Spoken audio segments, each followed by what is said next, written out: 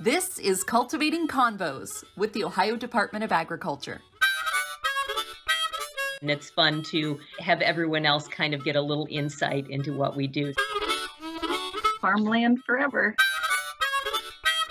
Actually, that was the next question I was going to ask you.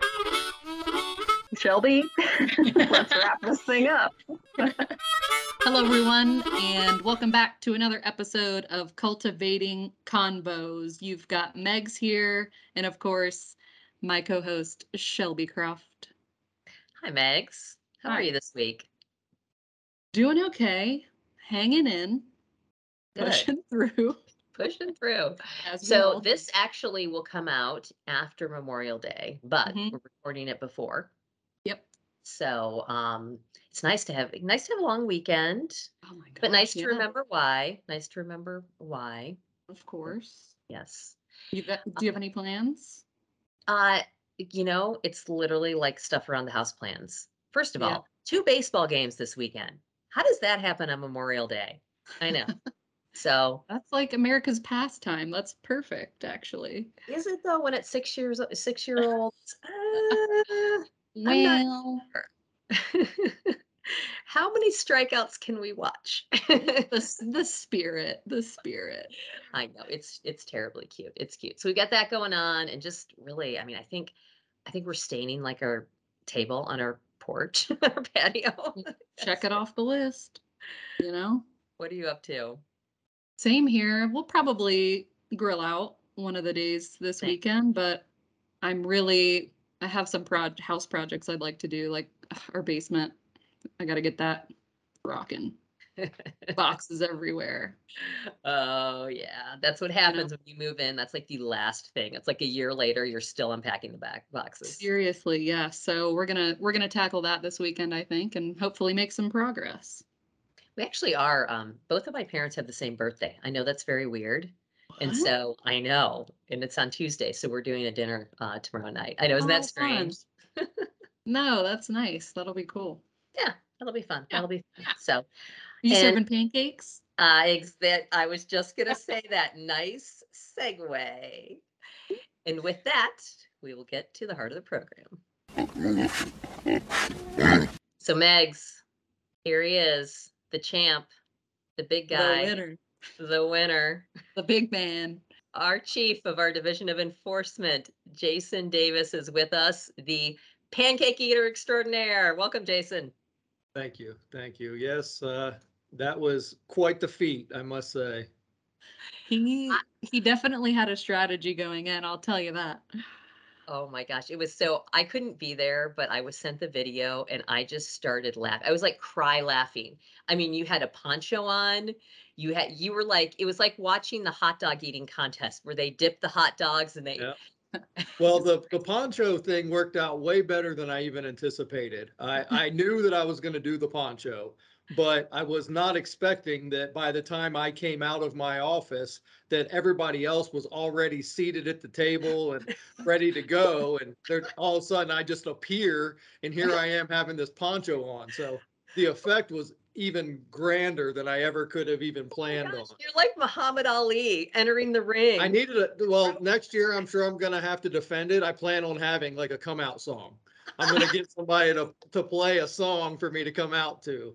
Oh man. Entrance music. What is your entrance music going to be? What is it? I don't know.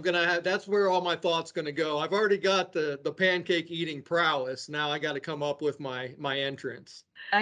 I have the Tigers speaking to me right now, so maybe you could throw that as an option. That's so status quo though. Everybody does Eye of the Tiger. I need something better. You have to get in their heads, really. I think that's what the poncho did. So it did. It really. I think that's what put me over the top. Okay, so I have a question. So I heard 5 pancakes. Is that right? It was 5 pancakes. Yes. That seems a little wimpy. I feel like we could do 10. No, not these, because these weren't your little, these weren't silver dollar pancakes that were thin. I mean, they were full size, big, thick, and very dense pancakes. So 5 is plenty. It was a fat stack, as we would say. It really was. So how long did it take you? I got official time of 4 minutes and 15 seconds. Okay, that's good. So that's the time to beat. That's the You know time it. to beat. And Time to listen, beat. just to give people a quick overview in case you missed our chat last week, we held a pancake breakfast and then a pancake eating contest to support Operation Feed. So the first person to eat 5 pancakes wins the crown, which we have Jason on to explain how that happened. Yes. So I'm exactly. going to tell you, Jason, I've already offered to take you on next year, just so I you know. know you did that face to face when you came down and saw me shortly after and said, sorry, I missed it, but you already warned me that you were already preparing to come after my crown for next year. So I'm going to start practicing now, making pancakes tomorrow morning. I will say we had a pretty good crowd in the lobby of Bromfield, and Jason, I swear Darcy was right on your tail. I had no idea. I didn't even look at her one time. She was such a dark horse. I Yeah. was so impressed with her when we finished and I realized she almost got me. I couldn't believe it. She did. You should hear the crowd in this video too. It's everyone's like freaking out because they thought she was gonna catch you. That's Yeah. hilarious. Oh my gosh, Darcy is the sweetest, most unassuming person. She's at our front desk in Bromfield. That's great. I love And it. that's why Interesting. I never thought about her 1 second. I kept looking down at Jason Kong, the, CPL, but I didn't even peek at Darcy. I knew that Lauren and John weren't even competitors. They were laughing and talking. There's no way they were eating with as much laughing and talking was going on. That's Yeah, that fair. But, pretty much sums them up. Let me but ask how you felt after. We did have a trash can on standby. I felt great because I couldn't wait to eat some of those homemade sausage gravy and biscuits that I kept Oh, hearing that's right. about. So That's right. people were amazed that I went right from the 5 thick stacked pancakes over to the sausage gravy and biscuits because that's really what I was looking forward to. The pancakes were about the business. I wanted the real food. Oh, that's awesome, man. Jason is a easy day, just take him to like the Friday night buffet. I do like to eat. I do like to eat. You get your money's worth. That is awesome. That is awesome. Well, good deal. Well, it's not the only thing we're going to talk about today. Uh, you recently took over as our chief of enforcement, and you have quite a background that you bring with you. And so we just wanted to talk a little bit about that and kind of how you landed here. So what I'm not sure that a lot of people know that we have an enforcement division to begin with. So why don't you kind of talk to us a little bit about what you do with the enforcement division and what your background is that brought you here? Sure, I'll start with me. Honestly, I kind of just stumbled and fell into ODA. My background is in law enforcement. Right out of high school, I went to college and I got my associate's degree in law enforcement.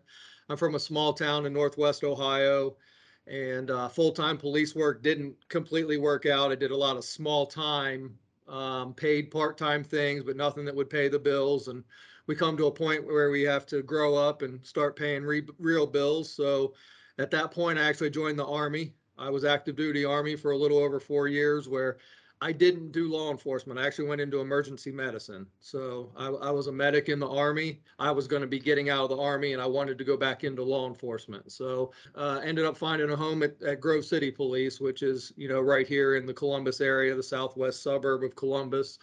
And I started there the very early of 2005. And then unfortunately, due to a couple injuries to the same knee, I was forced to medically retire in 2014. I ended up getting a job at the Franklin County Prosecutor's Office as an investigator. It was more of an investigator by name, not so much a job. And so I was looking for something to really utilize my skills. I didn't feel like I was utilizing my background and getting out of law enforcement as early as I did, due to being injured.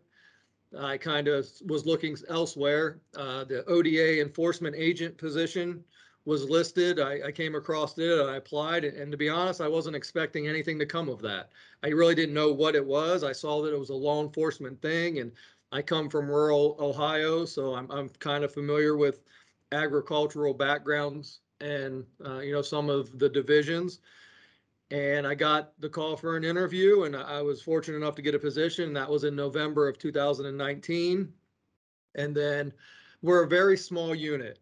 We only have 4 enforcement agents, and then there's the chief. So of the 4 agents, the current chief kind of was looking to who can I move into a chief role, and kind of picked me out and asked if I'd be interested. And I back in 2019, I actually just graduated with my bachelor's in management and leadership. So I've always geared myself towards trying to be in some sort of leadership or managerial role.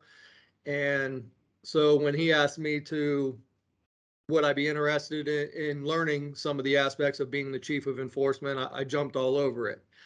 Um, then unfortunately, January came around of just this year, and we had a very unfortunate incident with the current chief of enforcement who passed away unexpectedly.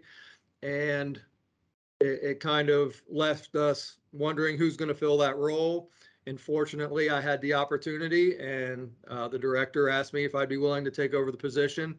And so as of January of just this year, 2022, I was named the new chief of enforcement.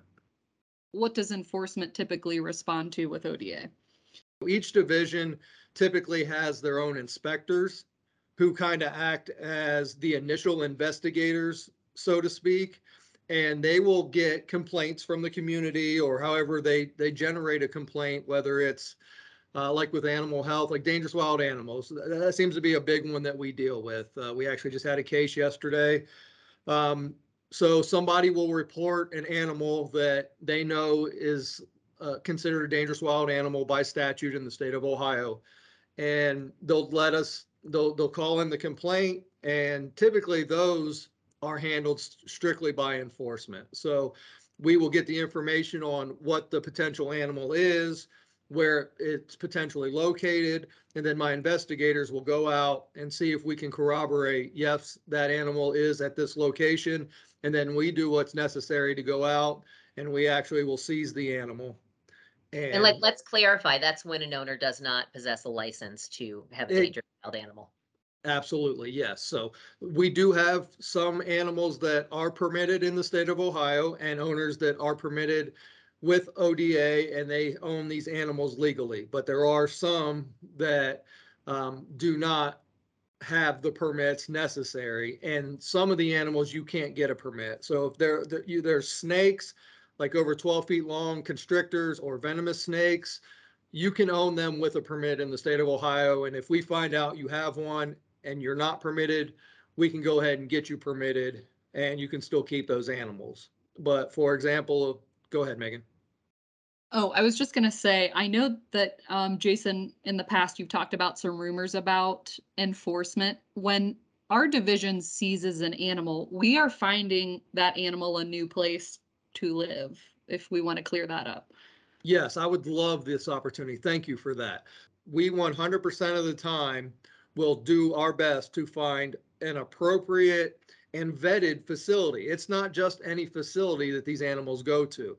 They have to meet very strict regulations and qualifications, and then they have to agree to take the animal. If the animal doesn't fit what they have, or they don't have room for it, they don't just take it just to take it. And you work closely, I mean, obviously, with Dr. Summers, our state veterinarian, on this. I know that he, obviously, the two of you work. You know, he has that end of communicating with the sanctuaries, et cetera, and you work together. Yes, 100%. I work, and it's not my decision that's made. My enforcement, we are just responsible for doing what's necessary to get the animal to our facility. And even when we do that, we do it safely with animal health. Were you amazed? I mean, I know when I first got here, we have it's like 19 divisions and programs, and I was shocked at just the differences, that the variances of what we cover in ag. And I know you have an even different aspect with that, because you are on scene a lot, and you're out there in the field. What was the most surprising thing that you encountered about your job when you started? The most surprising thing is just the vast amount of things that we do that are so different. There's just so many different things we do, and we do it day to day. And because I only have 4 agents, we're not like a lot of divisions that they have personnel, placed throughout the state, where if it's in the Northwest quadrant, they've got an inspector in that area. My agents, they will maybe in Toledo, which is Northwest Ohio today, and then they can be down in Jackson in Southeast Ohio tomorrow. We cover the entire state, 88 counties, 10 divisions. And so what you do day in and day out is always going to be different. And that's one thing when we interview candidates, their first question is, what does a day today look like for an enforcement agent? And I always have to tell them, that question always comes up, but I can't answer that for you because it is always different. Yeah. Yep. Same with comms, right, Megs? Oh, we know it every single day. You don't know what's coming at you. So have to stay on your toes. We get it. We get it. All right. I do think that's probably about it then. Yeah. Spent a lot of time talking pancakes, but that's good. It's all That's good. all right. I mean, that only happens once a year. Yeah. Good It's all deal. good. Well, thanks, Jason. Thank you so much for being on. This was fun. You're welcome. Thank you, guys. All right. We're about ready to call it a day, but so last Friday was National Road Trip Day, and our Yep. director has been road tripping for a while. She every year, like just prior to fair season, she does a whole bunch of winery tours, and Mhm. she goes and just visits a lot of the wineries around the state, which we have so many fabulous ones. A lot. Talk about a real job perk. Exactly. That's There, pretty cool. it is, and we've talked about our grape and wine industry before here on the show, but we are going to talk about a different aspect of it next week, which I'm pretty excited about. Yeah, we're gonna tell you all the hot spots, so you'd better tune in and find out. Because there are a lot of great little summer trips that you can take to our wineries and so many amazing things to see. So we are going to let you in on some of them. 'Tis the season for a sip. Exactly. Have a great week, everyone. Cultivating Convos is created by ODA's communications team. Make sure to hit subscribe to get the latest episodes in your feed, and like ODA on Facebook, Instagram, and Twitter for up-to-date news about agriculture in Ohio.